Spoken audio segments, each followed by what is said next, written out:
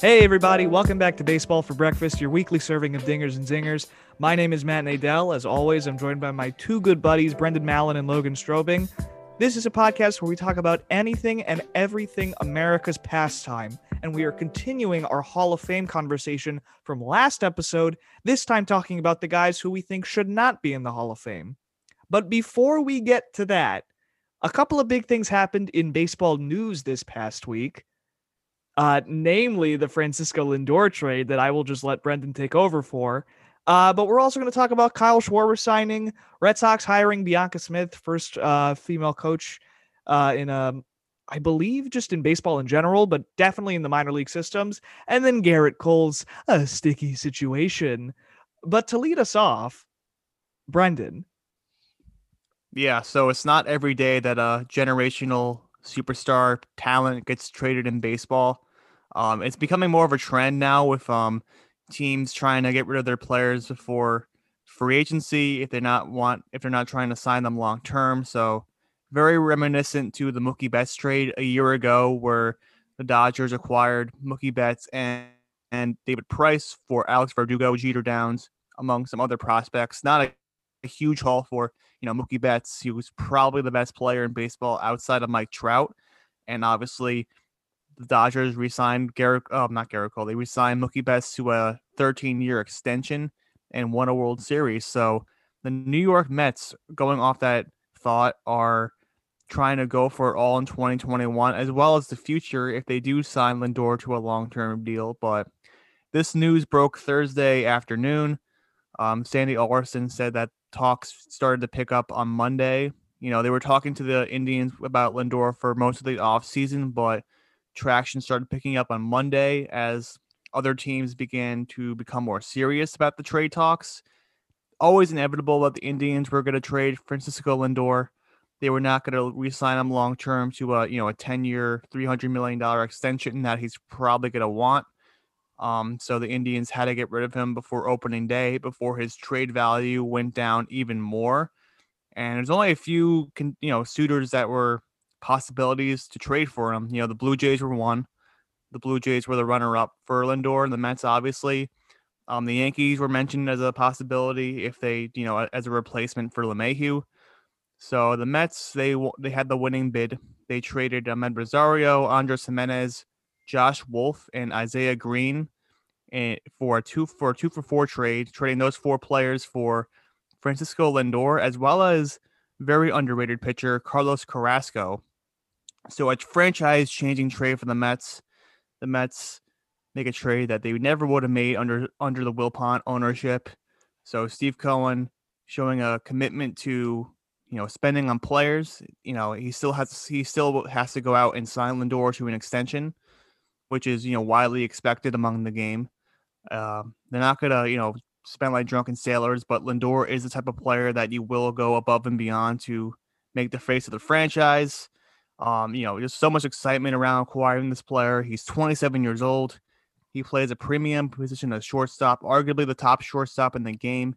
A switch hitter with 30 plus home run power, premium defense, plus on the base paths, an electric personality. It's gonna light up New York, and automatically it becomes the face of the franchise. Jacob DeGrom, Pete Alonso, they're great, but Francisco Lindor, just generating so much excitement, just driving business as well too, with like the marketing with Lindor in New York, all these like Lindor jerseys and T-shirts, flying off the racks. So Lindor driving a lot of excitement for this year, and it'll be really exciting for Met fans to see him play this year at some capacity, at Citi Field, and hopefully the Mets can get a long-term deal done. Like the Mookie Betts extension is probably the most likely, I guess, precedent for a superstar in their mid 20s. Or Manny Machado. So like 10 years, 300 million. That's what Machado got. Mookie Betts got like 365 million over like 13 or 12 or 13 years. So I think Lindor, he's better than Machado, but I don't think he's as good as Mookie Betts. So I think we're looking at a deal for Lindor, like maybe in the 10-year, $320 million range, but we will see. Um, Obviously the Mets are a huge winner in this trade. The Indians, I mean, hey, they got no Lindor type talent back in the trade, but they were gonna, they risked losing him for nothing if they didn't trade him. So getting back Andres Jimenez, who could be an everyday shortstop, Amer Rosario has some untapped potential, and Josh Wolf and Isaiah Green are, they're I wouldn't say they're lottery tickets, but they are promising prospects that are a little bit ways away. But yeah, I mean, it's crazy, when a top 10 player gets traded in baseball. So what do you guys think of this monumental trade? Logan, can I be the devil's advocate and you could say pros? I'm gonna pro the Mets. Yeah. Okay. No, just pro the whole trade. Okay. Yeah. I'll be devil's Yeah. advocate. Do it. Let's go. No. You go first. No, we got to say the pros and then we'll say the cons. All right. This is what I'm gonna say. For the Mets, this is an absolute no-brainer. I think this is the first sign. Like, I don't care that they signed an up-and-coming backstop for $60 million over 4 years. Like, that doesn't impress me. This is the first sign that Steve Cohen means business. This is the first sign that they mean to win.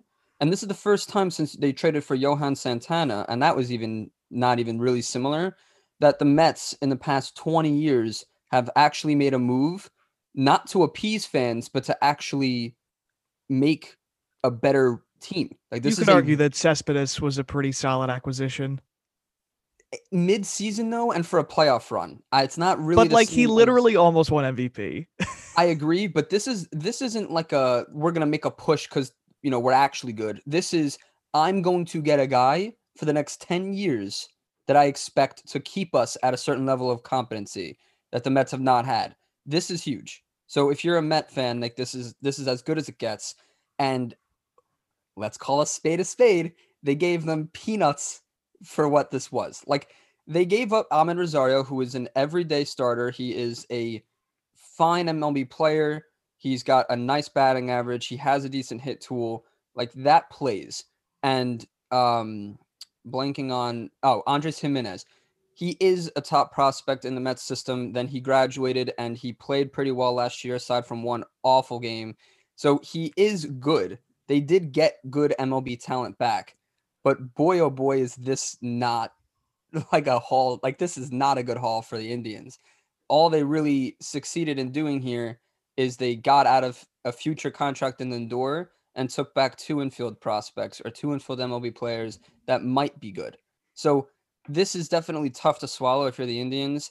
And I have absolutely no idea how the Mets ended up with Carrasco in this deal, because I genuinely think Carrasco was worth at least two of these prospects. So the fact that you got Carrasco in here plus Lindor is an absolute steal. So for the Mets, I don't like, there's literally whatever Matt is about to say, you're picking hairs because they're splitting hairs, whatever I don't know, tweezers, but whatever the expression is, this is an absolute win for the Mets. And it's very frustrating for the rest of the league to see them get an, top 10 player for so little, because I don't know why other teams didn't try this, because this was great. Here's my take. Yeah, here's my hot of all hot takes. Here we go. You can make a very strong argument that Carlos Carrasco is the better acquisition for the Mets in this deal. I'll tell you why. So Lindor is no doubt one of the best shortstops in baseball. I'm not going to say that he is the best, because I think last year Corey Seager had a pretty sexy year. And frankly, Lindor had a down year for his standards. He batted .258, which was the lowest of his career. And his rookie season was 99 games, so it was like kind of a full season. So that was the lowest batting average, .258 for his whole career. And OPS plus was also the lowest. It was at 102. Overall stats, if you were to multiply it to like 162 games, or even if you want to average it out, I think he's played like 145 games a season on average. You could say that his raw numbers were pretty much there, but there are some pretty big average dips that happened to Lindor this past season. And again, 60 games is 60 games and only that, but I don't really love playing the what if game. So not to say that this was like, oh my God, a terrible year. I mean, a terrible year for Lindor, and this was such a bad trade for the Mets. But if the slide continues, then the Mets might not be so inclined to re-sign him because he's only on a 1-year deal right now. He's got 1 year left of control, and then if he doesn't re-sign, he's a free agent. That being said, the Mets led the league in batting average last year. Okay, hitting was not really their problem, and Ahmed Rosario was actually one of their leaders in batting average. So the fact that they're trading Ahmed Rosario was not one of the not last year. Definitely not really? last year. 2 years ago, 2019, he led the Mets in hits. But okay, all right. Yes. So either way, I agree with you though that the offense is not a problem. Yeah. So offense is not really that much of a problem for the Mets. They could hit. They really can. Alonso, McNeil, Conforto. I mean, the lineup top to bottom is pretty solid. And Cano and Cespedes if they decide to come back ever. The Mets had a terrible pitching staff last year. Besides DeGrom, the pitching staff was not where it should be. And that's why they finished so low in the National League East. And Carlos Carrasco, besides the year that he was... Their bullpen, too, was not that great. But the fact that Carrasco has been an absolutely solid pitcher the past 5-6 years, including last year when he had a 2.91 ERA, and the only year that he was pretty terrible was when he was recovering from cancer. You could say that Carrasco being added to the Mets rotation, especially after losing Michael Wacha, and did they lose Rick Porcello? It's a free agent, but I don't know if maybe addition by subtraction. I don't know if we were upset about losing Michael Wacha and Rick Porcello. No, I know, but you need arms. So the bottom line is the Mets need arms. Oh no, I was gonna say I agree with you that Carlos Carrasco was a very underlooked part of this deal. I mean, he's been incredibly underlooked because of Kluber, Bauer, Clevenger. He's been an Indian for he was a long time Indian, and it was his nickname Cookie. Very sneaky good pitcher who has 3 seasons of 200 plus strikeouts, career ERA of 3.77. So yeah, a very, I would say, upper mid rotation starter. He's not an ace, I would say, but he's a very quality number 2. And the Mets are looking for a rotation piece to fit between Stroman and DeGrom, waiting for Syndergaard to come back. So Carrasco fills a hole for this year. He's also under control for 2 more years afterwards at a very reasonable $12 million AAV. So he's controllable. He is going to be 34 next year, so that hopefully he can stay durable. So age is a little bit of a concern for Carrasco, but he's proven he can be durable. And yeah, I think it's a very underlooked part of the deal. But to respond to your thing that Lindor, whoa! I'm not done. I'm not done with my devil's advocacy. Oh, can I respond though about how Lindor is not valuable? Well, I didn't say that he was not valuable. I just said that you could make a reasonable assumption that he might dip even further. Okay, so my response is that I agree the batting average did slip, and that could be his new. He may not be a 300 hitter anymore, but his power was still there for a shortstop, and defensively he still was amazing last year. And if you look at that's incredibly fair. If you look at the Mets shortstop position, the situation for the last 4 years, they're dead last in terms of defense at shortstop, and adding Lindor just on defense alone is an incredible improvement for the Mets with his power, with his speed, with his defense. And if he becomes even, half of what he was with the Indians offensively in his MVP type seasons, that's a boon for the Mets.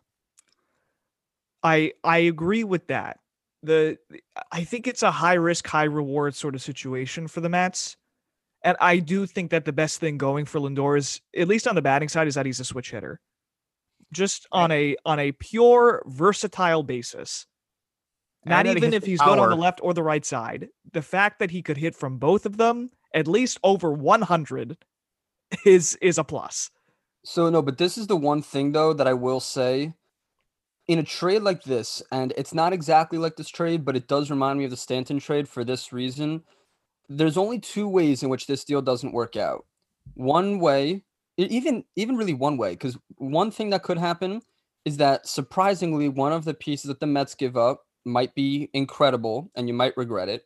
Yeah, Jimenez, probably. Out of Yeah, all I of mean, them. like in the Stanton trade, we gave up Caleb Smith, who ended up being amazing, and then Starlin Marte was a four-time All-Star. So it wasn't as if we gave up nothing. It Wait, you didn't mean Starlin feel like it. Castro? Oh, did I say Starlin Marte? Yeah. Starlin Castro. Sorry. Honestly, Castro's way better, anyways. But literally more All-Star games. That's all Hey, I'm saying. whoa. More All Star All-Star games. games are Jack, but okay. Oh, word. He's got more than Torrey Hunter, but all right, whatever. But Okay.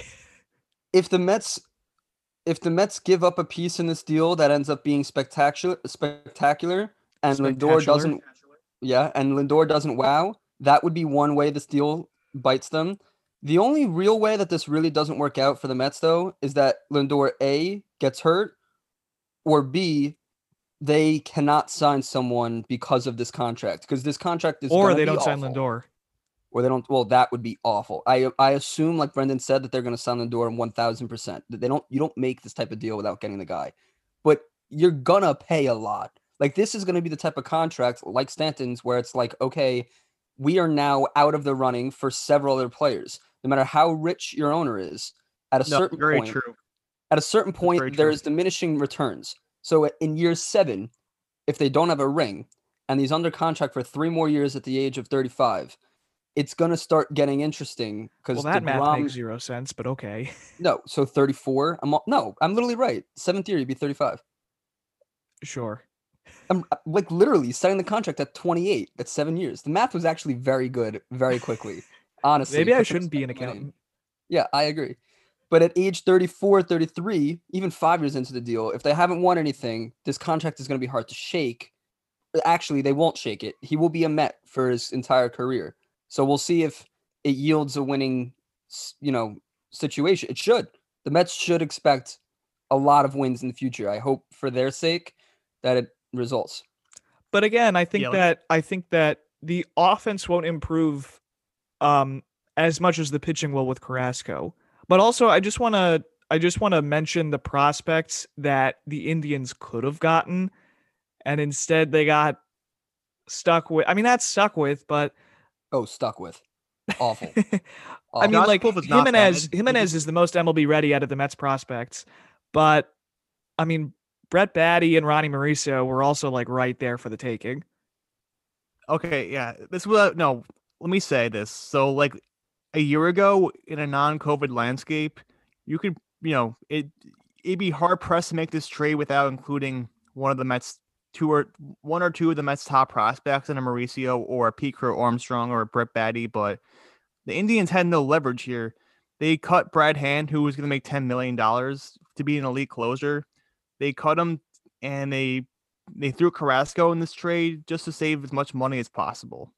So, and like I think the Indians' payroll right now is at a $35 million, which is a problem. That's like Giancarlo's yearly payroll. That's Yeah. Lindor's yearly payroll. So I don't think the Indians were really, getting much back in terms of prospects. Also, the Indians got 2 MLB ready players, like you said, Matt, like Jimenez and Rosario. They totally did. And that's kind of what the Indians look for in these trades. Very similar to like the Clevenger trade. They got back Hedges. They got back Josh Naylor for the outfield. So because they still want to contend. They still have the pitching staff to be good. So they're not going into this long rebuild without Lindor and without their pitchers. They still have like MLB quality talent. So they do try in these trades. They don't go for like the the long shot, the long 5 years away prospect. They go for MLB ready talent now, and they make it work. Yeah, But they make it good for work. the game. They make it work because they can't build a farm system for their lives. No, not even that. And this will be the parting thought. They make it work. They have made it work because they've had other guys. So when they traded their 4 top 20 pitchers in the past 5 years, they still had the 3 other pitchers, the 2 other pitchers. They still had Lindor. Okay, they will eventually trade everyone because this is how this happens. They just traded their second best player, realistically, but like Ramirez has been better. But like, where are they going to be winning games now? Like, tell me where in their lineup that screams this is a winning team. Easy. Ahmed Rosario, obviously. Like literally, no. Honestly, at a certain point, you need that stud lottery ticket in the farm system, because what's going to happen with this major league roster now? Like, this Well, team they is not have- built to win. They have made you can like since they did say this, I don't think they're gonna have a $35 million payroll on opening day, so they could like do a couple 1-year deals and kind of like fill in the gaps, like maybe bring So- back Carlos Santana. Oh no, he's on the He's Royals already now. signed. Bro, lot of gaps to fill. If But you're there's gonna so many fill- free agents they can I mean, do. A yeah, couple 1-year Brantley's still deals. available, and I think that he makes a lot of sense, a lot more sense than any other 1-year deal would. all I'm saying is, I don't know what the infatuation with getting MLB talent back if you're not ready to win now. I mean, they are ready to win. Shane Bieber, the Cy Young Award winner, Jose Ramirez, like an MVP runner-up. They still have have- a very solid nucleus. Yeah, but That in nucleus is baseball probably- especially, you need a good supporting cast just as much as you do need like top Not even talent. that Well, though. let's see. Let's That see how nucleus is like a year away from being broken up. Franmil anyway. Reyes was The really Indians. solid last year. Franmil Reyes is really good in MLB The Show. Franmil Reyes So is good in real life. no, but also they play in a division in which the Twins, who are regressing, are still disgusting Overrated. on paper. They And haven't signed Nelson Cruz yet. Like, give me a break. The Twins please, are he's 90 overrated. years old. Brendan loves Nelson Speaking of Cruz. steroids, The quota's been steroids, met. But the White Sox look insane right now. So yeah, this is a That's changing true. of the guard for the division. I don't even think they're making the playoffs, and they just got MLB talent back. Like, what are we doing? But I'm not the GM, so I don't know. One more thing on Lindor before we move on to other MLB news. So I just wanted to respond to Matt's point. He was saying that this could not work out for the Mets if talking about Lindor's offense and like the contract, the extension not working out. I can agree with that in the sense that if Lindor is becoming more of an average player offensively, it does not make him worth the $300 million that he would most likely sign for. So in order to make that contract worth it, he would have to be the slugging shortstop and have a decent batting average. So I don't expect his offense to be as poor or as average as it was in 2020, but I agree that would be like that could be one way that this extension wouldn't work out. But yeah, and it could handicap them to sign other players like Conforto or Syndergaard. They're not going to be able to keep Steve and sign Cohen is everybody. $14 billion. I've never No, but- heard MLB analysts talk more about an owner's net worth than I have since Steve Cohen bought No, the but if you Mets. actually follow the Mets, you know that they're probably going to stay under the luxury tax, and they're going to try to be a somewhat responsible franchise and not like be the Phillies and just spend a stupid amount of money. Their owner said that like to the public, they're going to spend a stupid amount of money. Steve Cohen's not going to do that, and I don't buy it. He might actually do Yeah, that. I He really might do that. He might get power hungry, and the Uncle Steve thing might get to his head. My guy, he's a New York owner. It could happen. We've seen Yeah. it happen. yeah, but we have seen it happen. he got to the dance. He got all this money because he was patient and smart with his money. So Okay, we'll but see. you realize that Steve Cohen was literally indicted for Embezzled? insider trading? Like, I don't know if all that money is so No, genuine. You know what though? Fact to him, he was smart with his money. He knew where to put his Okay, money. well, also Steve Cohen, Okay. he bought the Mets for like $2.6 billion, and then like I think he made back 2/3 of that money this year based on like interest in his like investments. All right. This is not a finance podcast. I think we all made some really solid points. It's definitely unfair to just say flat out that Lindor is going to suck. But it's a possibility that he could devolve a little bit. But in Let's all get to the honesty, real signing. at Kyle least on Schwarber. paper for now, it's a really good trade and a pretty terrible trade and a pretty apropos trade for the Indians. Quickly, let's talk a little bit about Kyle Schwarber signing with the Nationals. Yeah, I don't Schwarber love was it. obviously a hero of the Chicago Cubs in the 2016 playoffs when he came back for the World Series after being injured for like the whole year. He kind of got platooned a little bit with like Ian Happ in recent years. And I mean, he has a low batting average. Usually he's like pretty much a slugger, but I mean, he's a really solid, he's a pretty solid bat. And Washington needs a little bit of a jolt to their lineup, to their young lineup. The veteran presence might be a little bit of a help. I like the signing. I don't really have a lot of analysis on it. No, well, think because- about it this way. Think about it this Yeah. way. Who has been their first baseman for like forever? Who's like very ancient and has a pretty similar skill set? Derek Jeter. Right. No, I think he replaces Ryan Zimmerman pretty well. I think this bat fits, and it fits really well if they DH him.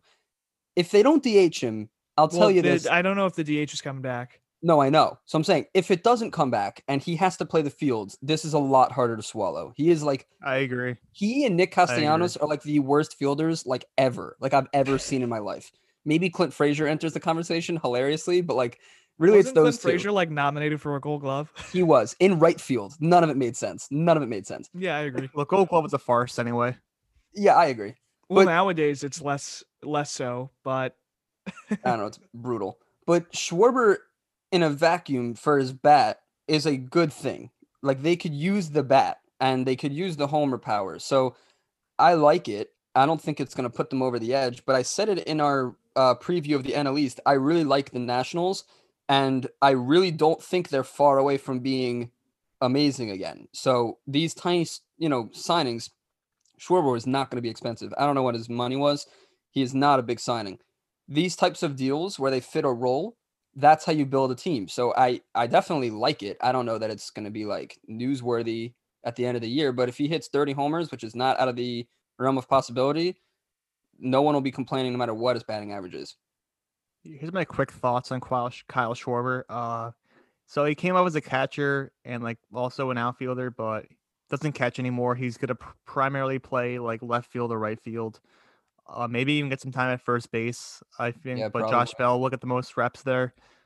Clearly the Nationals had a problem, hitting last year, getting protection around Juan Soto after losing Anthony Rendon. So yeah, they've gotten 2 bats so far in Josh Bell and now Kyle Schwarber. And like Logan said, this replaces Ryan Zimmerman, who's probably not going to come back, and Adam Eden, who they also let go. So I don't love it. I mean, he's gotten better in the outfield, Kyle Schwarber, so he's not an absolute like mess out there. I mean, you could have him play left field like 80 games out of 162, but I don't think he should be out there every day. And his bat, I mean, he's not going to hit like 300 ever, but he was really bad last year, and he would have to hit way closer to 250 like he did in 2019 to make his bat palatable. But yeah, he did hit 38 home runs that year and had an OPS. So yeah, he is a very solid hitter. He does have a lot of swing and miss in his game, but I mean, I don't think this really solves the Nationals. They're going for a lot of power this offseason. So, Schwarber, Bell, Soto, it's a very power-loaded middle of the order, but I think they could use a little bit more contact in there. I don't know. I guess I mean, like Juan Soto kind of does a little bit of everything, but I think the bottom line is that it's a very crowded division right now, and Logan and I have very different opinions on the Nationals. I think that they're probably on the lower tier of the division. I agree. I think Michael Brantley made a lot more sense here, like a lefty, like contact hitter that could mix. I agree, but I don't think the money's even close. Like I think Brantley's going to get. I agree. That's a lot fair. more money. Well, Schwarber had a lot of interest. What did Schwarber get paid? $10 million. $10 million for 1 year. See, the 1 year is huge because Brantley probably is going to get like $15 million per year. I'm guessing. Yeah, Brantley might get. He'll probably get something like LeMahieu's contract when he signed with the Yankees. Yeah, maybe. Yeah, maybe a little more. But it's a 1 year deal. I mean, these are kind of like band-aids. I feel like they could have. He is young though. Schwarber is 27 years old and had a lot of interest around the league. So we'll see if it works out. But honestly, Schwarber to the Nationals was not on my radar. I thought he fit more with an American League team, like a Rays or like a Yankees or I don't know, like a Twins. The Yankees were reported to be interested in him.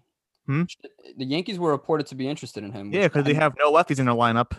Yeah, I actually disagree. Aaron Judge could hit as a lefty if he really wanted. No, but I don't know where Schwarber was going to play. Like, we don't even have this DH spot to hand him. So everyone gets injured on the Yankees. He would have found a spot to play. All right, that's enough. Anyway, yeah, it's a solid signing. I like it. It's fine.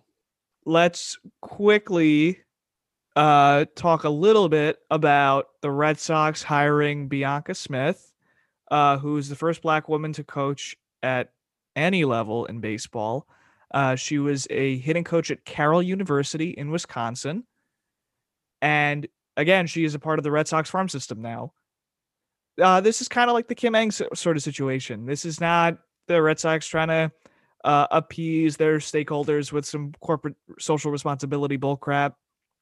They're trying to win games, and the Red Sox don't exactly have the greatest of farm systems. And if this move makes sense, then it makes sense.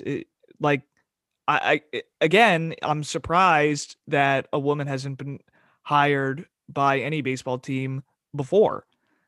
I don't know like that much about Smith's sort of philosophy and how she trains her hitters, but I mean, in a couple of years, we could see huge dividends pay off for the Red Sox. We could also see it work out terribly, but that doesn't mean that like she sucks at being a hitting coach because she's a woman.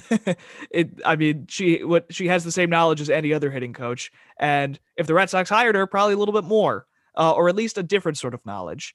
So, just like with Kim Ng with the Marlins, a very monumental move by the Red Sox, the last team to integrate during the age right after the color barrier. So this is, if on a historical perspective, a very interesting move for the Red Sox. But in all honesty, if this works out, it could really sort of trim the gender gap in baseball a lot. And again, we'll really have to see how it turns out.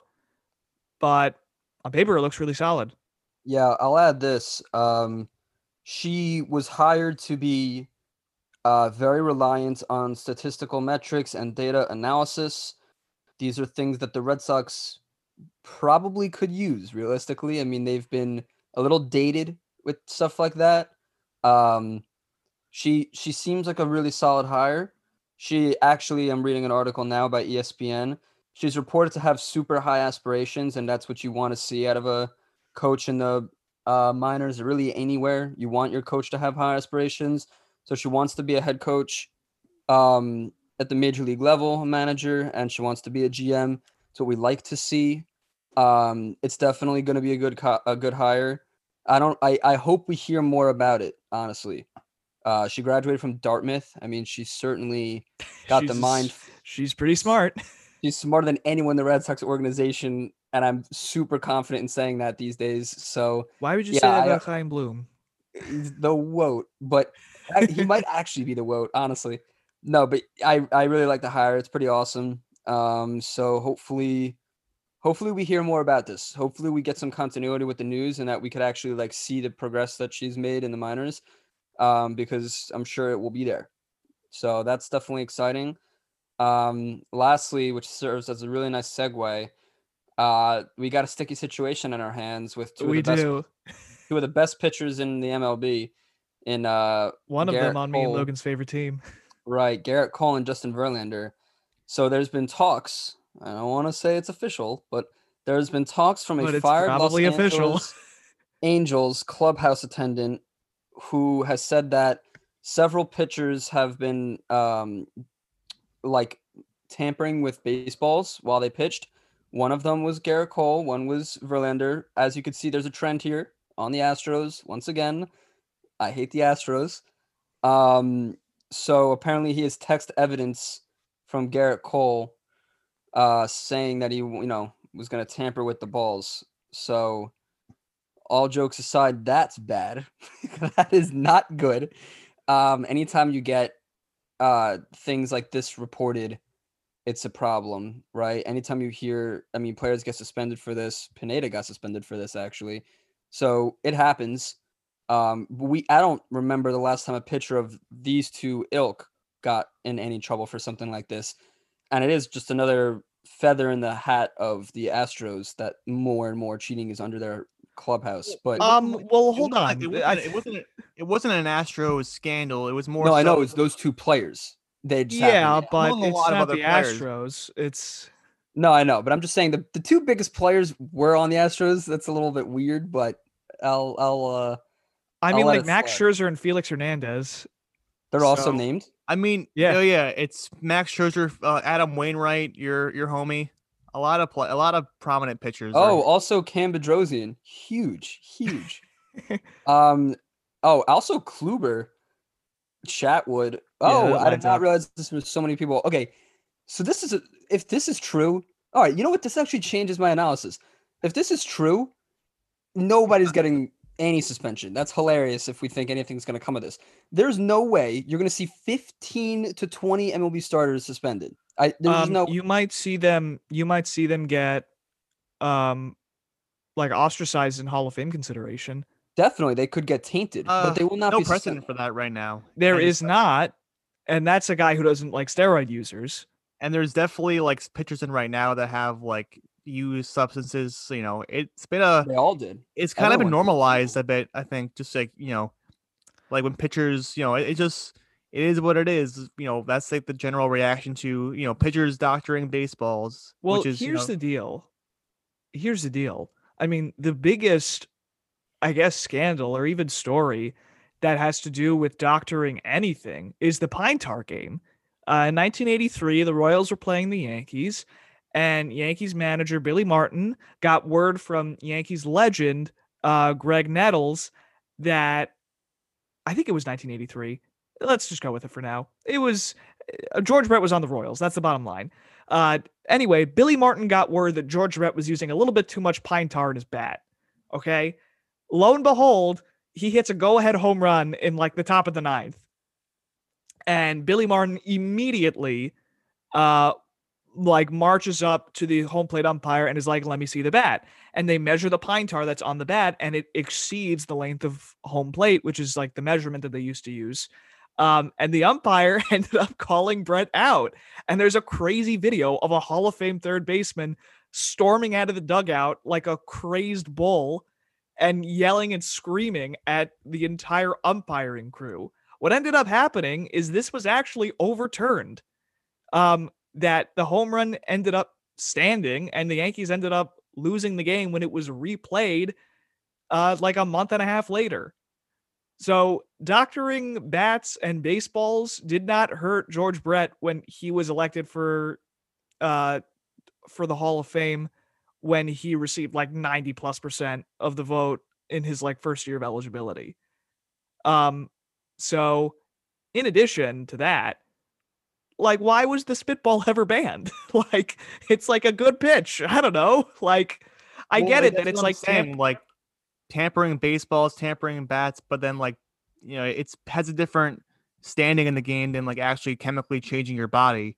Yes, exactly. You can physically, you can change the bat, you can change the ball, you can, that's like, or even science stealing. It's like, oh, like, take whatever advantage you can get like on the field, but off the field with like workout and in training and all that stuff is looked upon more negatively. And I mean, it can have the similar results on the baseball field. And it is interesting that, we don't look at this, it's more similar than it is. But just to backtrack a little bit, just, give more context for the situation.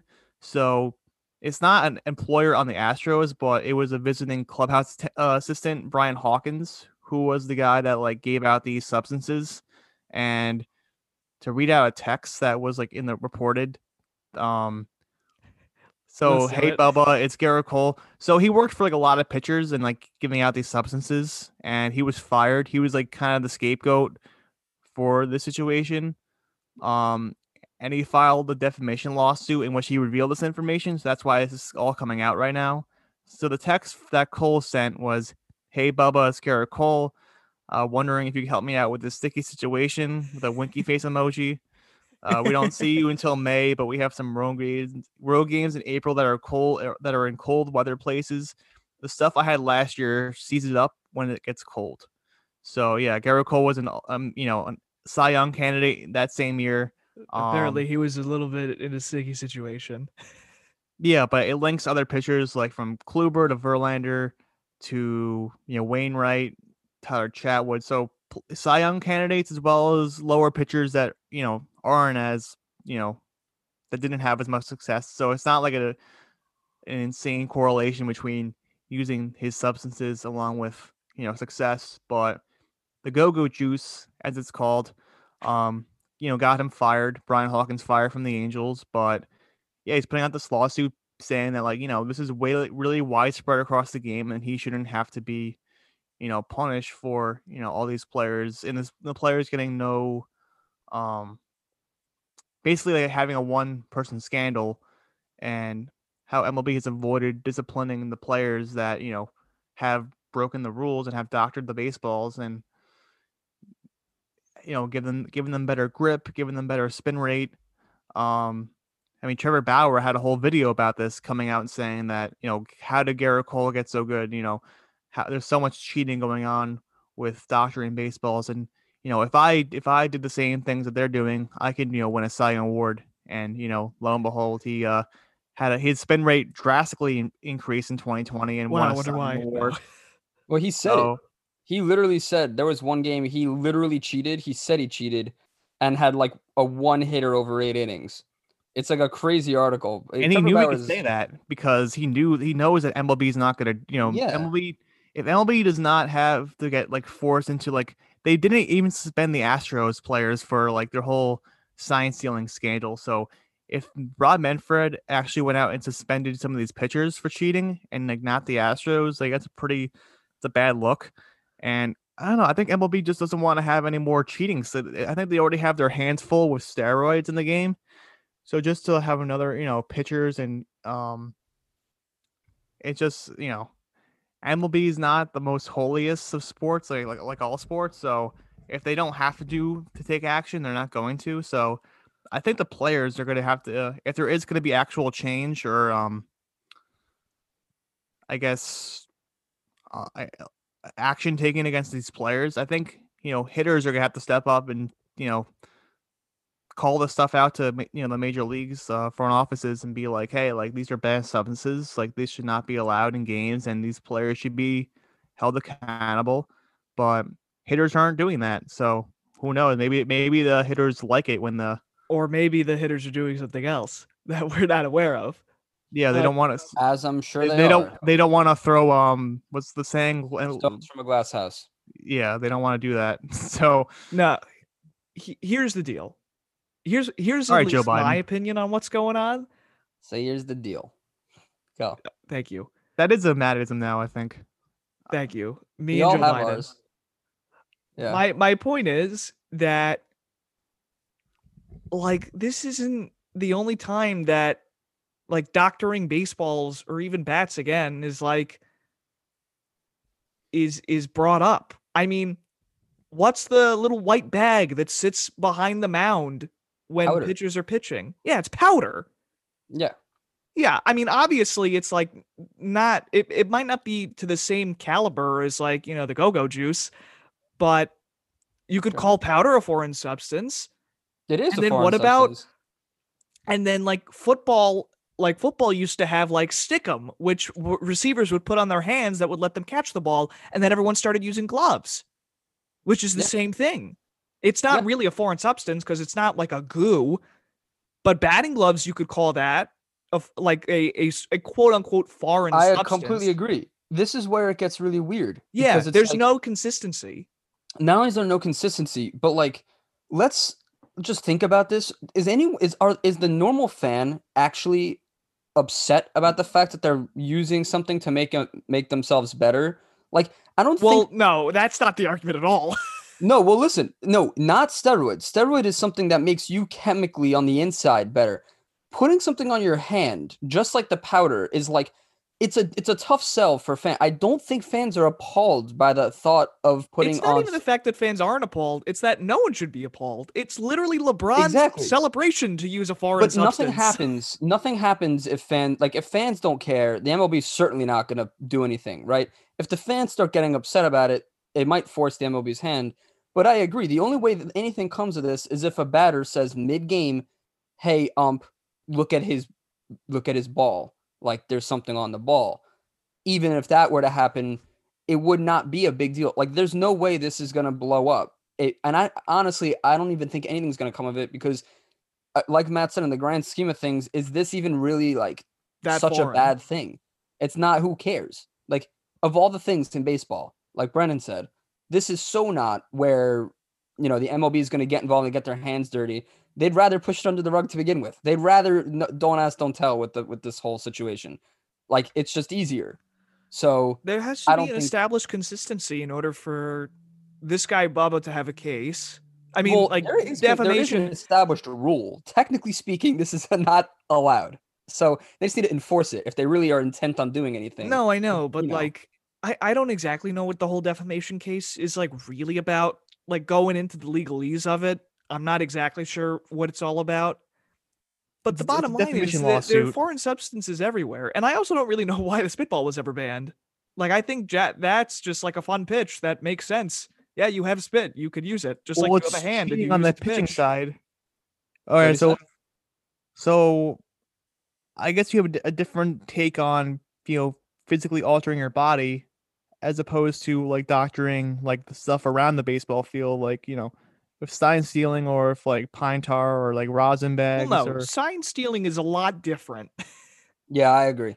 I feel like this has to be a consistent basis here, like, with rules here. There's No, unwritten rules but in rules are one baseballs. thing, but you can't just say that sign stealing and I know, doctoring and MLB substances are came the out same and exact thing. MLB came out and they came out and they redefined what for like electronic sign stealing, what the guidelines were for that, and they have to take a similar stance with the doctoring of baseballs. So, maybe certain amount of pine tars allowed, but not past a certain amount. Like there has to be clear, explicit directives given to pitchers and for teams to, how to, I guess, like handle their pitchers and how to, Here's I the guess, thing, call out though. other teams that are But violating these protocols. it won't happen. It won't happen. When the MLB is not going to say you're allowed this much pine tar and not this because it's who. No Well, look one. how easily Trevor Bauer elevated his game just based on, you know, we're assuming he was doctoring the baseballs a bit last year too, just to improve his game. Like I'm sure Garrett Cole and Wainwright and all those pitchers, named did. But look how much money Trevor Bauer's going to make because of his 2020 season. There's so much benefit to not doing this doctoring. So why isn't everyone doing it? Why is there only a few people named in this case Well, when that's my point. apparently there's so Probably many a lot more. benefits doing this? There's probably a lot more people doing this. That's what I'm saying. But for the sub for the few, all right. So for the people that aren't using this for their pitching technique, it's probably, what's stopping them from doing it. Is it because of like morals or ethics, or maybe it doesn't help them?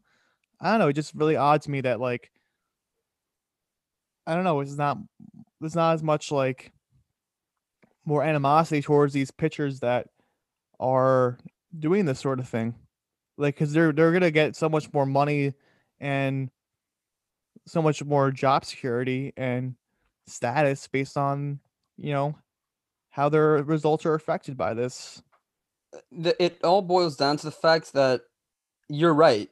This is essentially inhibiting. Basically, everyone should cheat because the MLB has basically set the precedent that they don't care. And the biggest reason for this is they didn't punish the Astros, and that literally affected 2 championships.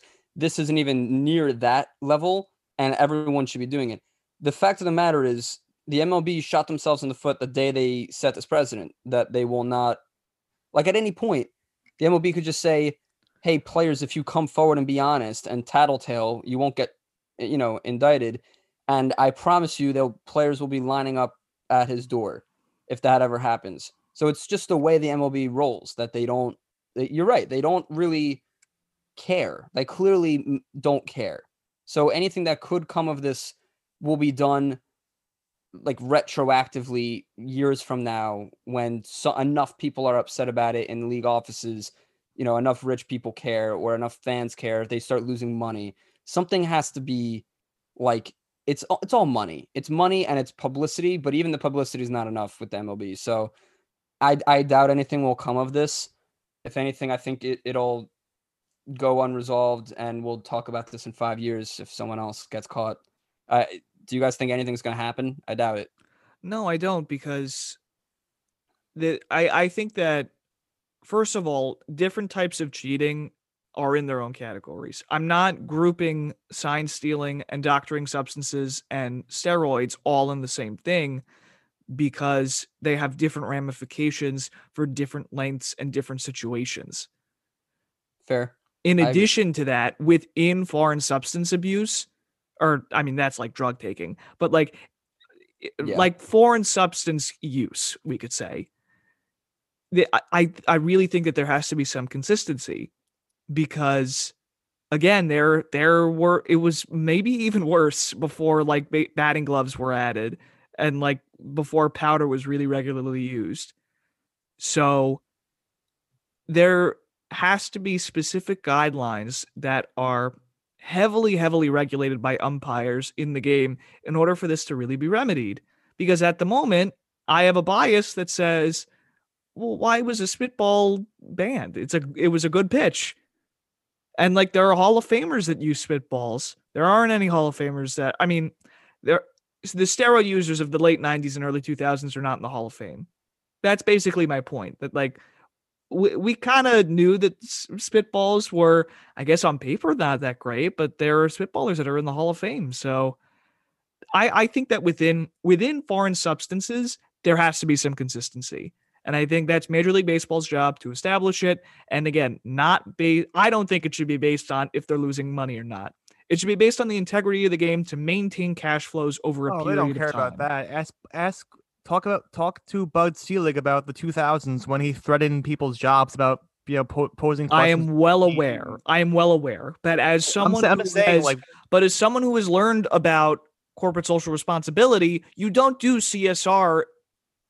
uh you don't do CSR to appease your stakeholders. You do CSR because it will increase your chances at future profits. oh yeah, it's all about money. It's business. Of On course both it's a ends. business. Of course it's a business, but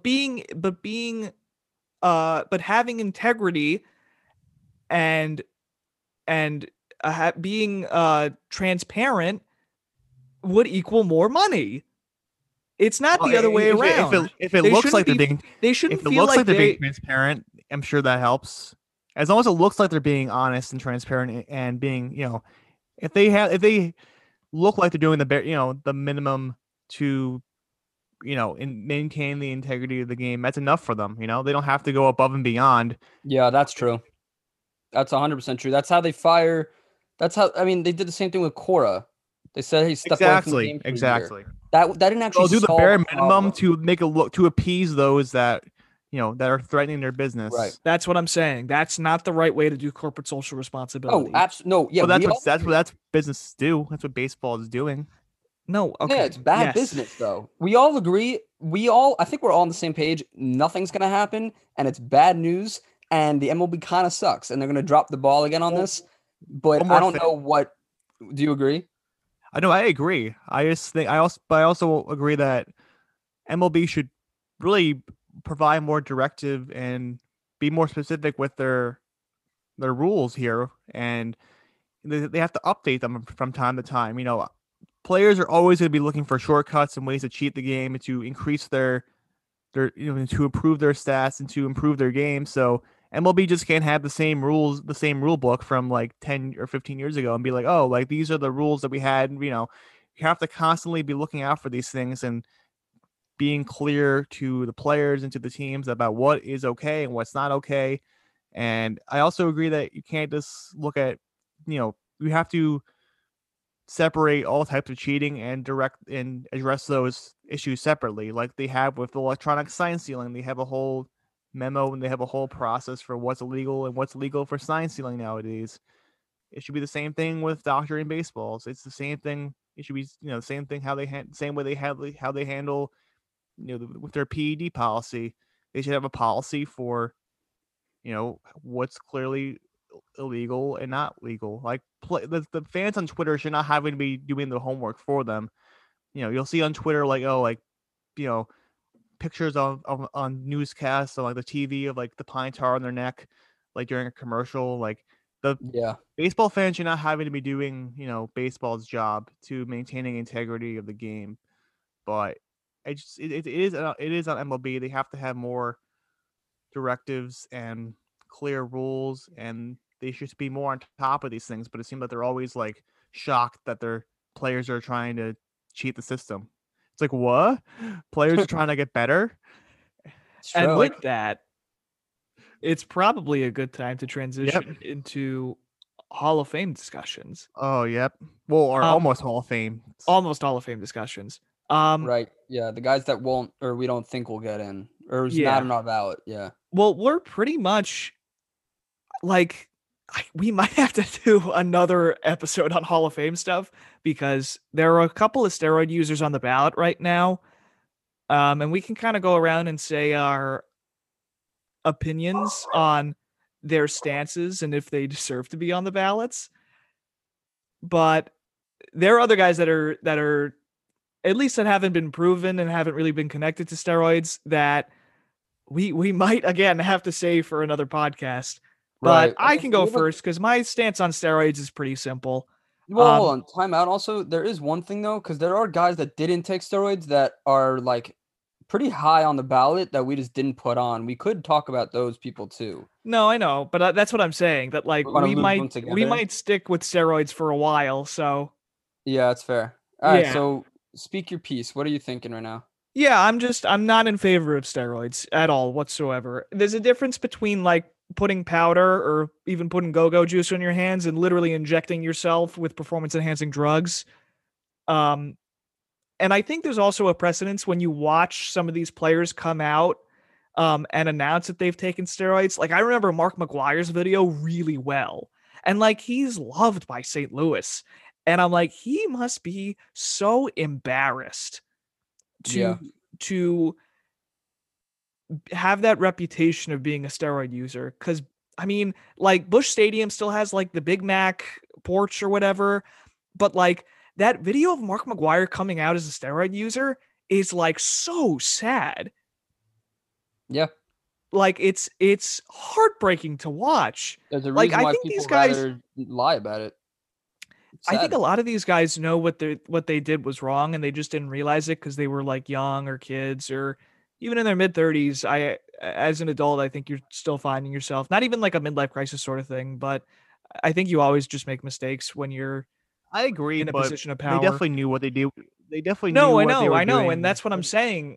That's what I'm saying, that they did know that what they were doing and they realized it a little bit too late. I mean, there's some steroid guys that are like, I didn't take steroids. Or even if they did, they're like, and I'm proud of it that everyone else did.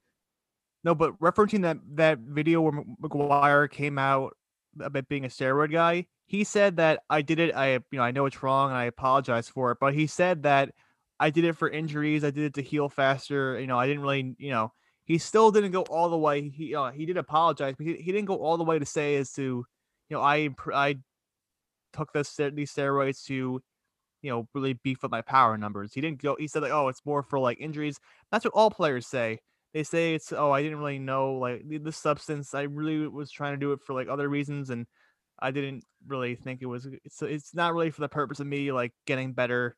Like it's just a really naive excuse to just say that there's other circumstances besides you just trying to be the best player and that you can be to like generate more money and success for yourself. It's it's a pretty bad take. Yeah, and I never believe a player when they use that excuse to that they're using it for injuries. I'm sure they are to some extent, but it's also like what, you're not using it for performance? Yeah, I agree wholeheartedly. I mean, I don't want to say that like they're totally lying about not using it to rehabilitate from injuries. It's a half truth. Okay, even so, it's banned.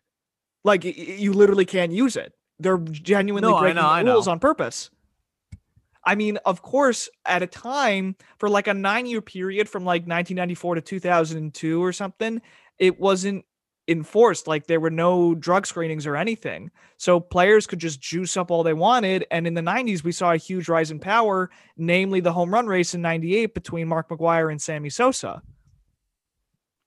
It's true. No, I know. I players apologize for breaking the rules, but they don't go all the way and admit to trying, apologize for cheating other players by improving their performance. They'll apologize for breaking the rules, but they'll usually say that they took it for other reasons besides performance. I do agree with that. I think what Matt is saying though, and I think it's like important to say, is that like at the end of the day, the reason in which someone takes steroids really doesn't matter. Like we might think it matters, and like as a player, it might help them sleep at night to say that like, you know what, I didn't mean to hurt someone. I just took it because I'm rehabbing. I think Andy Pettit is a good example of this.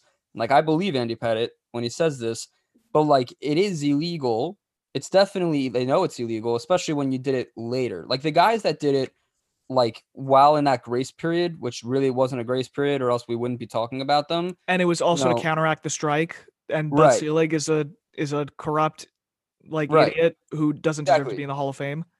Well, that's that. Also true. a racist. Also true. Sure. No, but like those people that did it between 94 and 02, like their reasons and alibis are different than the people that did it after that, like Cano, like Pettit, like those guys will have different reasons for using it. We are going to group them pretty much the same though, because like realistically, Clemens and Bonds, two of the best players of an MLB history, are not in the Hall of Fame right now, and it's because of steroids. And there's no other way, you know what I mean? Whether they came out tomorrow and said, I'm so incredibly sorry, like, I ruined the game of baseball and I am culpable for millions of people's careers, they still probably don't get in the Hall of Fame. So, like, Yeah, at they the end of the wouldn't day, get like sympathy votes. exactly. No, So, but if that's a I'm a good player, point, what's though. the point? No, well, some writers like will elect guys like Clemens and Bonds and put them on their ballot on the basis that there was no testing back then. So technically, they didn't, have like they weren't morally doing anything wrong. Like they were cheating the game, like on a on a personal level, but they weren't actually breaking the rules. But they'll vote for Bonds and Clemens, but not vote for like an A-Rod or a Manny Ramirez who actually Right. violated a test.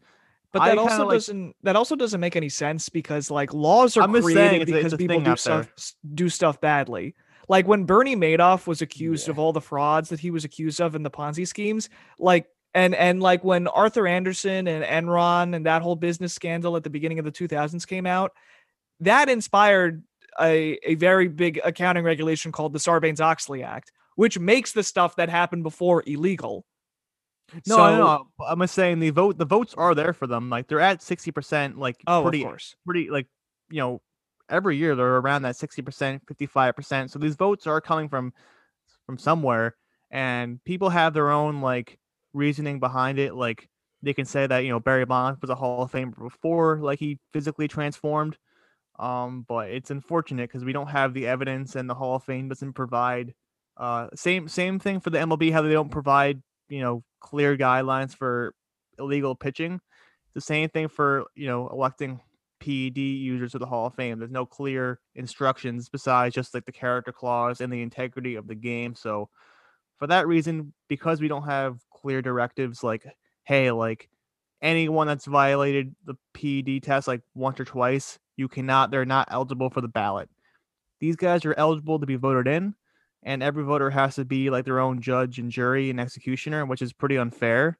So for that reason, since I'm not gonna, that's why I lump the PED guys together, whether it's before BC, before Christ, before the PED testing came into play, or AD after the testing came into place. I think that's the only way you can do it, to be honest. Like, because what you're gonna put you're not gonna put so you had Barry Bonds in, but not A-Rod. It is interesting what you said there, though, because you said that to make it the most fair, the MLB would need to say, like, steroids after one, like, getting caught one time makes you, like, ineligible to be on the ballot. I actually don't think that is fair, because what makes the Hall of Fame discussion in every sport so special is that it really is to the discretion of the voter. And so, like, that would That's tamper true. with the autonomy of the vote. Like, I don't know, I kind of like that we have this conversation about these guys. That's a like very conservative point of view, Logan, and I find it very funny. I'm just saying, like, it is interesting. Like, the Hall of Fame ballot, baseball is by far the weirdest one, but like, no, it's the best one. I didn't say it was best or worst. I said the weirdest. Okay. That's fair. I think No, it's but the I'm best. saying, like, we vote, like, we have, like, opinions on players and like we up to 10, like it's this very like rule, like there's a lot of rules involved with this one comparatively to like other ones. I think it would be a lot to ask the MLB to put in another thing about steroids, and I don't think it'll happen. I think voters, if enough people and baseball writers of America want him in, or I'm really talking about Clemens and Bonds right now, or A-Rod for that matter, if they want them in, like who is the MLB to now say that they can't be in? Like it should just be on the voters because that's like why they're voting. Like, you know what I mean? What's It's weird. really Well, the majority of voters want them in, which is weird. Like, Bonds got 60.7% last year, which is not, he needs 75% to get in. But like, it's kind of crazy to think that the majority of voters, like, would vote for Barry Bonds. And But you Clemens need being more their than the majority. You need 75, which is why it's which cool. is good. But you need it's more than an impeachment. You need a consensus. Now that's a basically. conversation we should have. No, I'm kidding. Well, it's actually not more than the impeachment. It's more than the removal of office. Yeah. To get technical about it. It's So actually- I want to bring up two guys that are contemporary steroid users that we love very much. Two guys that Brendan really likes to talk about, and Robinson Gary Cano Sheffield? and Oh we're no. talking Robinson Cano and Nelson Cruz. I want to talk about them very briefly and just sort of through my stance of steroids, explain why I don't think they're Hall of Famers. So my genuine view of steroids is it destroys the integrity of the game, and it represents a really terrible time in baseball, where greedy ownership led to a forced rise in ratings by way of Bud Selig being like, hey, you guys can take steroids and we're not going to check. So I don't care if you took it at the beginning of your career or the end of your career. The very act, at least for me, makes me think that steroid users aren't Hall of Famers. Just that. So Nelson Cruz, although he took it before he really exploded, does not deserve to be in the Hall of Fame based on my criteria for keeping out steroid users. Robinson Cano is a little bit different, at least at first, because when he was caught at first, he was using a drug that was usually used to block steroids, at least the detection of steroids. And Yes, in that case, an investigation was actually done by Major League Baseball, and they determined that an 80-game suspension was appropriate. Right then and there, I thought that he wasn't a Hall of Famer. Because, yeah, you could have used something that blocked the detection of steroids. And I think by the MLB's guidelines that you don't necessarily get suspended. It's just that the investigation has to prove that you were covering up steroids with the use of that drug.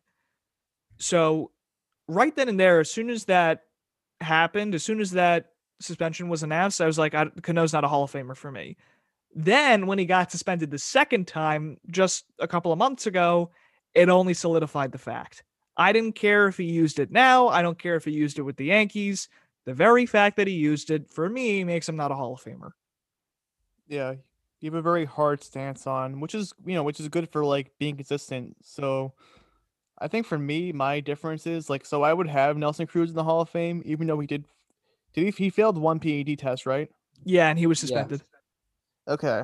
So this is where it gets a little murky for me because I do not have Barry Bonds and Roger Clemens on my ballot. I mean, yeah, I did not vote for them last episode, but I guess I would have Nelson Cruz hypothetically on my ballot, but I would actually have to think about it because I mean, Nelson Cruz was popped, I think like in 2013 or 2014, and afterwards he went to like Baltimore in the Mariners and now the Twins, and he was incredible. He's gotten better with age. Hasn't gotten busted, I would say. Like, I mean, I guess like, you can only go off these testings, and he hasn't gotten, he's been hypothetically playing all of this, clean for the last 7 or 8 years and has been amazing. But yeah, it's tough. And then for Bonds, I don't have him in because of that second half of his career where he did use steroids, and same thing for Clemens when they were, amazing into their 40s. So it's difficult, especially since Cruz also got a test. I think each player has to be analyzed case by case, I guess that's where I differ from Matt here is that he has a line where he doesn't, you can't cross with him to be eligible for the Hall of Fame. I'm like willing to take a look at a player case by case because the Hall of Fame hasn't given a guideline for how to handle it. So I think for me, I have to look at it case by case. For Bonds and Clemens, I guess my case by case analysis would be that it's tough. I gotta look at their body of work, and like if half your career is tainted, no matter how good the first half was, like you have to keep them out. Okay, wait. Just when you just said that, that's a little bit weird. I'm gonna read you Nelson Cruz's numbers. His first 4 years in the league, he was not a full-time player. He didn't do much of anything. No, I know. I do realize 2009. it's a little bit hypocritical. I don't. If I Brendan do, just loves Nelson Cruz. Yeah, like hardcore. Like I'm just saying, like 2009 to 2013, he was a two-time All-Star and was really, really solid, like 25-ish homers a year. I don't know when he got busted, but from 2013 to 2020, his I guess average home runs went up 10 a year, 15 a year. I Like, guess the difference for me was because Nelson Cruz got like better after the steroids, and which is weird. Like Barry Bonds like was good before the steroids, but got better after the steroids. But Cruz got like was worse, while taking or before taking steroids, and then you know what I mean. It's a little bit but of a doesn't that make you difference. worse? That's so bad. Yeah, Like, I don't bother even thinking about it. no, but not even that. No, but like if Nelson Cruz was really sick beforehand and took steroids and then was like worse afterwards, and then you could be like, all right, the steroids didn't help. But he literally was like nowhere near an all-star, really. Or like maybe he's like maybe a 5-time No, but all-star he's without gotten steroids. so like the season he got busted for PEDs, he was just good but not great. But now he's even without steroids. Hypothetically, if he's clean But right now, No, don't know. I don't like playing the what if game. If he tests negative, he tests negative. So I mean, Oh, so he's he's good so he's enough. clean right. So he's clean right Yeah. now, and he's Okay, better. okay. So he's better than he was right now off PEDs. But okay, all right. But this gets weird. And and I'm a science person. I'm not really sure how this works, right? I don't know if like steroids like permanently change your muscle tone forever, That's or true. I'm not sure. I'm gonna say there is some sort of lasting effect, but I'm not. I don't. I need to do more scientific research on that. I will say this though, it is an odd thing because if we're gonna say like, all right, he had no positive tests after that, and he's just been ridiculous ever since he took steroids. That looks weird, but fine. I'll take that. If like he fails one test and he's just really good now, that's fine. But then by that logic, like if you don't test, like then Robbie Cano only tested 2 times, or really only tested positive 1 time, which is the same as Cruz. And then so it's like he's been tested a million times since and before. So then, like, do those 2 years that he's tested positive Yeah, get thrown out?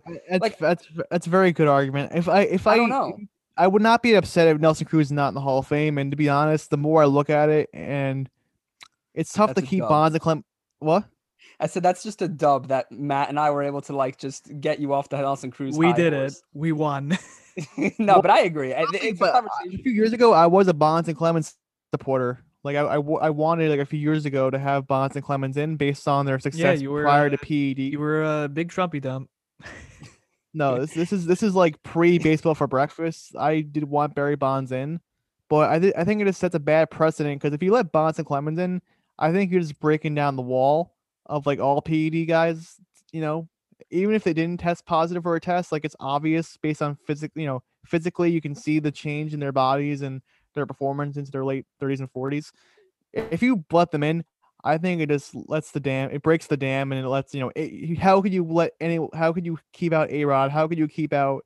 And it sucks that Bonds and Clemens are the guys that are attached to that stereotype, but it's very scary because I do like that the Baseball Hall of Fame is so prestigious and hard to get in. And if Bonds and Clemens are in, you really have to let everyone in. And I'm not No, ready to do that. no, you don't. Here's why that doesn't make sense. Every voter has their own basis to why someone gets in. So like you could easily say, yeah, like Bonds and Clemens are in, so like now A-Rod like should get in. But like it's not like you still need the vote. Like you still need enough people to agree. And yeah, then you still let's- need the 75%, and And, everyone like- is voting individually. I get what Logan Right. is saying, but I also get what Brendan's people, saying. but So do people I. vote No, on I get it. precedents. People vote on precedents. No, and and if that's Yeah, I and I agree. agree like with that. very known steroid guys get in, how could you? Even if Arod has the positive PED test and Barry Bonds doesn't, if Bonds is in, like Arod's got to be in, right? He might be, and like maybe that's okay. I, Like, I don't if think that's enough- okay though. Like It's because not okay. well, It never will be. Okay, no, Aaron no, sucks. you two agree that it's not okay. I don't know how I feel. I'm like, if you're case by case, I'm like, I'm so. It so depends on the person and the situation, and Look, that's why, here's- like, admittedly, I was close to putting Bonds and Clemens on my ballot because, like, Look, I think that Shane it's important. Victorino is more deserving of being in the Hall of Fame than Barry Bonds. So Yeah. that's that just is how a I feel. bold take. I we have don't time to talk about understand. Andrew Jones and some of the other guys that kept I that think up. we should save it. This is There's- it's a pretty lengthy episode already. We did talk about a lot. I feel like we should devote, I mean, unless there's a lot of free agent signings next week, we might never get to our who should not be in the Hall of Fame vote episode. But I think we Well, should do that obviously- next episode. Wait, so but there are some other guys though. Like, we didn't really. What if we just talked about like the steroid guys right now, and then next episode So talked Gary about like Sheffield. So yeah, we'll talk about Gary Sheffield. Yeah, because I was gonna Let's say talk like, Gary Sheffield. And Manny everyone Ramirez. talks Okay, about that's Bonds fair. and Clemens. Yeah. Gary Sheffield had 500 homers, and I don't think he ever failed the test either. So it's like he was like talked about in the Balco. I think he talked about like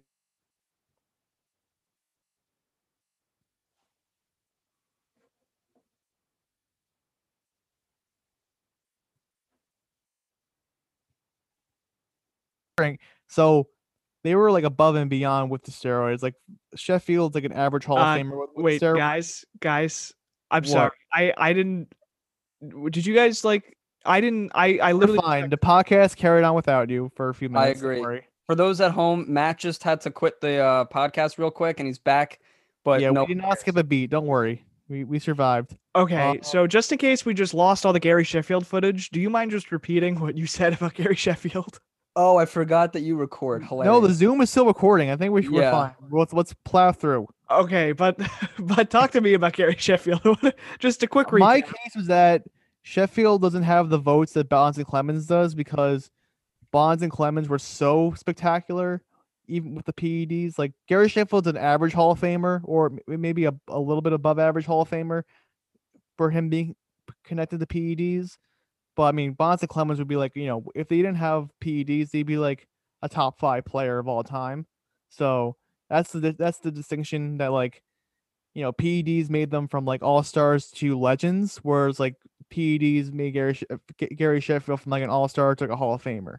You know what I'm saying? Yeah, I feel that. Do you have a similar idea about Manny Ramirez? Because I mean, you could argue that Ramirez and Sheffield are pretty much on par, at least for the conversation. I mean, Ramirez had more home runs and more RBIs and a higher batting average.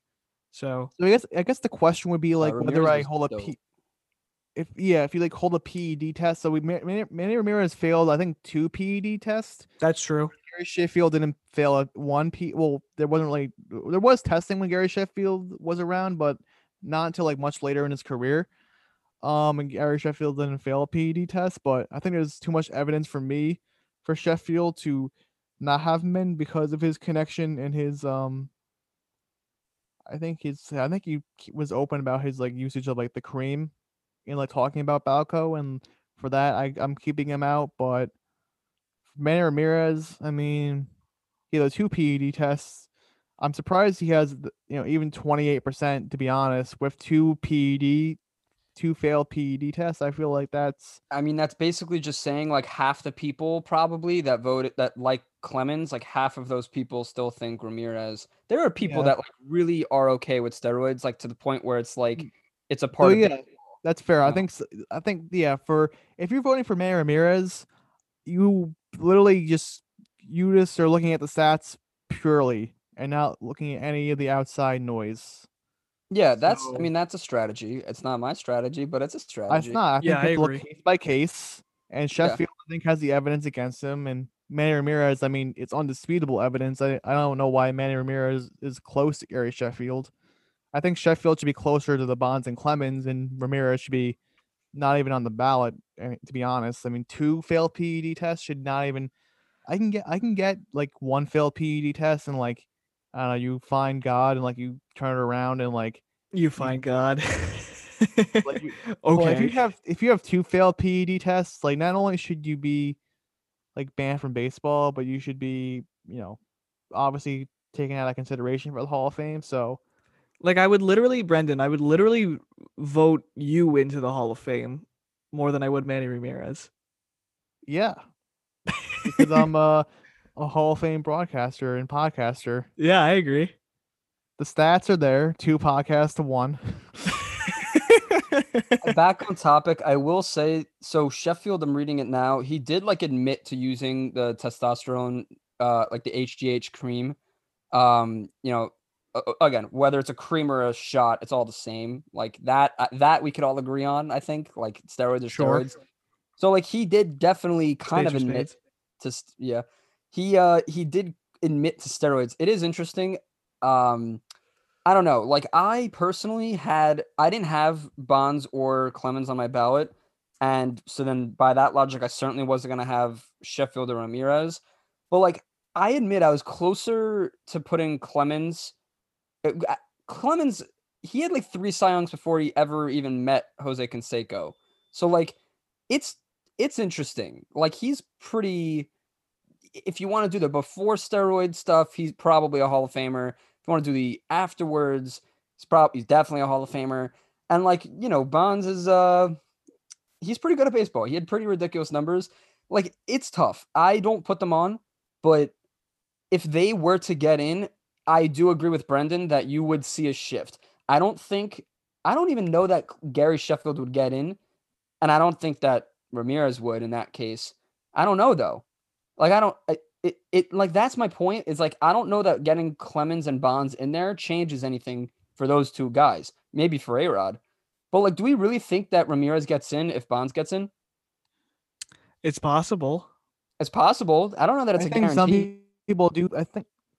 I do think some people hold against Ramirez for like failing a PED test after like the policy was put into place, and they don't give Bonds and Clemens any like they don't hold it against Bonds and Clemens because there wasn't testing, and they do for Ramirez. But I don't know. Also, Sammy Sosa like is still on the ballot, and it's his last year, second to last year, along with Bonds and Clemens. And Sosa is like really down there. He's like at 14%, and I guess like he was. I think for him it's because he was like probably going to be average without the steroids, and with the steroids he was like a very above average. But again, his OPS even with the steroids is like a 878 and OBP of like a 344. So like he wasn't even like he not even close to the stratosphere that Ramirez and Sheffield Right. and He was a pure definitely slugger. not Clemens and Bonds. Yeah, he was a pure slugger. So I'm surprised. And McGuire, I think he fell off the ballot like the year after he like came out as being a steroid user, which is weird because like I was pretty obvious he was taking steroids. Like the verbal confirmation took him off the ballot, but Manny Ramirez like literally failed 2 tests and like people voting for him. So I think there has been a shift in like younger voters like want being more okay with voting for the PED guys, but there is a ceiling we've seen because Clemens and Bonds climbed up for a while, from the 30s to the 50s, now 60s, but they've kind of been stagnant for the last few years, and I don't see them. There's still enough people like me and Matt and Logan too. I think there's enough, I guess, like purists or just people that are scared to go over that 75% threshold and make them Hall of Famers. The last point I think we should bring up is that, as we stated before, Roger Clemens, Barry Bonds, and if you want to include him too, Sammy Sosa are on their second to last years of the ballot. If they don't get in next year, ironically, the guy who will probably, at least hopefully, keep them out of the Hall of Fame next year is David Ortiz. He's a first ballot guy for me, but he has some very interesting issues with steroids, but I think a lot of it has been disproven. I could see him being like held off for a year for like a bad reason. It's a real like knockout sort of matchup. Like it's really compelling to it's the Nelson imagine that ballot. Like It's the Nelson Cruz thing for me. Like even if like Cruz took steroids early in his career, same thing with Ortiz. Like Ortiz was like an MVP guy, like his up to his last year, and he was clean for like 15 years. Like after the whole time he was like in the Balco thing, like he was amazing. 2010 on, playing clean. You're not doing the what if game. Like he was an MVP guy. No, I know, but if you want to base it off of Yeah. my opinions on steroids, it's a lot tougher to have him in. There's a lot more research that has to be done about Ortiz because again, I think a lot of the Balco stuff that he was involved in, or even I want to say he was also involved in biogenesis, but I think he was biogenesis. I don't even know yeah. that he was Balco. I think he was definitely biogenesis. So either way, no matter what scandal he was in, he said it himself, and I think a lot of people are kind of in agreement that the stuff that he was involved in is pretty much false and that he's not really implicated in everything. Again, it's a lot of research that has to be done, and it's going to be really interesting next year to see what happens. But I have to do more research on that. I don't have an opinion right now on David Ortiz, Wait, but at least on paper, failed I the think he's a Hall of test, though. Famer. Like we all agreed that he failed the test, right? Ortiz did not fail a test. I don't reading that know. he- I think he was just implicated. I don't think he He was failed in the anything. Balco. The Balco report is not a test. It was not. It wasn't a- No. I know that's not a test, but Or the Mitchell report, but yeah. opens same up thing. about- report. Yeah, I'm sorry. That's not Balco. I keep saying that. The Mitchell report. Wait, no. Okay, I keep reading that in 2003 he like was tested. Does that make sense though? So I think the Mitchell report was a bunch of like unreleased tests. That like. Oh, came wait, out. so he was okay, tested. that. No, So yeah. they were tests, but they weren't like MLB like officially recognized tests. Well, I don't want to just say that it was like false positives. Like I think that It was a test, but like not like a MLB like regulated test. okay. I mean that's fair. Again, No, it's just a really interesting yeah. situation for me. One more thing I want to talk about before we spent a lot of time this week talking about a lot of sticky situations. I agree. Facts. Like I have Schilling in.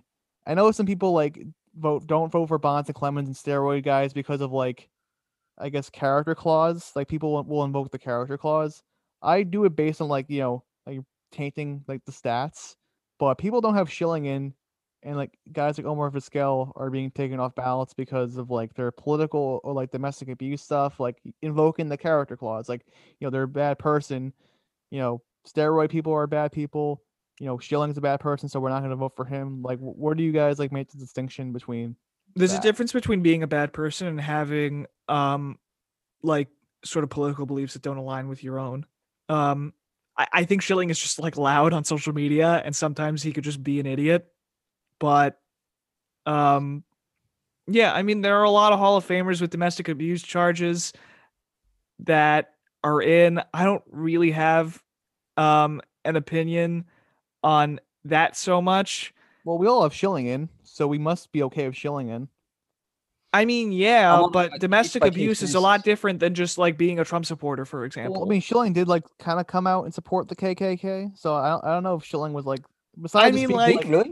I mean, I've like never half seen of that. baseball, like half of the Baseball Hall of Fame played during this segregated era. So No. I don't but really know. that's Matt. That's not like a fair thing to say because like the KKK is like very much like talked about and like frowned upon these days, where it was not always. Like there was a time when the KKK was like kind of a cool thing. Now it's like really much not a cool thing. Yeah, but people like are Cap not- Anson literally said that he wouldn't play on a baseball field with a black guy. So Yeah, but I don't we know. can't Okay. vote for him yet. Like I did not know because that. one racist is in, we should let all the racists in. I mean, I voted for Yeah, Schilling. No, that's not what I mean at all. I just mean that like the Cancel Matt 2020. consistency, like it's not based on precedence whatsoever that I have Schilling in.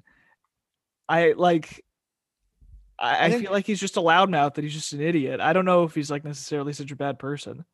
My take is that like politics and like domestic abuse, albeit there are horrible things. Schilling supports and talks about horrible things. Vizquel and like others have done horrible things, but they're not really baseball related. So I don't hold non-baseball issues against them. Steroids are baseball related and affect like stats and affect other things like that. So that's where I draw my line. Well, I'll have like Schilling. I don't have Vizquel in for like we'll talk about Vizquel next episode, but I don't have Vizquel in, but that's because of like baseball reasons. It's not because of like he's a domestic abuser. So that's kind of like my take on the whole thing. I'll Yeah, say- I don't really have a solid opinion on it, so I'm just gonna abstain from the conversation. Well, Which is no, not to mine say is that I don't case think by it's a case. conversation that should be had. It's just I am not. I'm just referencing the Ken Rosenthal article he wrote for Yeah, the no, Athletic that's because, incredibly fair. I really just don't have an opinion on it. I'm probably he's leaning not more vo- towards your opinion, Brendan, but I want to get my facts he straight didn't before I vote say for anything. Vizquel because of he didn't vote for Vizquel, I think mostly because of like the domestic assault charge, because like, he doesn't want him on the podium doing a ceremony. He doesn't want baseball celebrating a domestic abuser. Basically, that's like the argument. That's no, honestly. Yeah, that's really there's fair. something to say for that. I would say that for me, it's very case by case as always. What gets tricky though is that like Omar Vizquel deserves to be punished by law. Like he shouldn't be walking the earth if you beat your wife. You should be in jail. Like it's not the MLB's job to punish him retroactively. Like if he Okay. beat his wife, why are we judging him more than the system that's supposed to judge him? Like if he went to Very good jail, point. like he should be in jail, right? And if he went to jail, that might actually change people's votes. And like maybe that's the problem, that like he's not actually punished for anything. So that like it's like whatever. Now that I'm thinking about it though, like that's an interesting thing. Like I don't think he should be in the Hall of Fame regardless, but like it is so easy to idolize someone regardless of their like actual out of the game things. Like it is an odd thing to put a known domestic abuser in a media where we all know he beat his wife. Like it is hard to like enshrine that person. So like I could agree that is where the character clause would come in, and then I guess it's a case by case basis for each person whether like they deserve to be in. That's interesting though, and like I don't disagree with him because that is bad. It's definitely bad. I think the theme is that like baseball and the Hall of Fame and like they're all taking a very hands-off approach to these type of things, and it's like it's very unfairly left up to the voters to ask all these hard questions. So that's why like for every Hall of Fame ballot, like I don't hate on anyone's ballot. I think it's a very we don't actually have Hall of Fame ballots, like we're just talking for like discussion, but like for people that actually vote for the Hall of Fame, like it's very tough to make these decisions, and it's kind of unfair that like a lot of the baseball and the Hall of Fame are kind of hands off with this stuff, and it's left up to the voters. But I don't know, that's my take. But yeah, I mean, we'll save some of the non-steroid guys that we have left off our ballots. So talking more guys like Bobby Abreu, Andrew Jones, like those are guys that were in my first draft for my Hall of Fame ballot, but I ended up kicking them off. So I know Matt likes Tim Hudson, Torrey Hunter can get some consideration, but he was not on any of our ballots. We can laugh about Michael Kadire. Have anyone voting for him? Nick Swisher, like why? What do you mean why? Nick Swisher is literally the reason why the Yankees have Aaron Judge. Anyway, That's facts. Thank you guys so much for listening to this very opinionated edition of Baseball for Breakfast. We want to hear your opinions on everything that we've talked about. So feel free to follow us on Instagram at Baseball for Breakfast and follow us on Twitter at Baseball for Bre1. Rate us 5 stars on Apple Podcasts and listen to us anywhere that you listen to podcasts. We're on pretty much everywhere. And make sure to write a solid review for us. Helps us raise on the power rankings of sports and just in general podcasts. Bill Simmons, we're coming for you. Once again, thank you guys so much for listening. We've been Baseball for Breakfast, your weekly serving of dingers and zingers. Have a good day, everyone.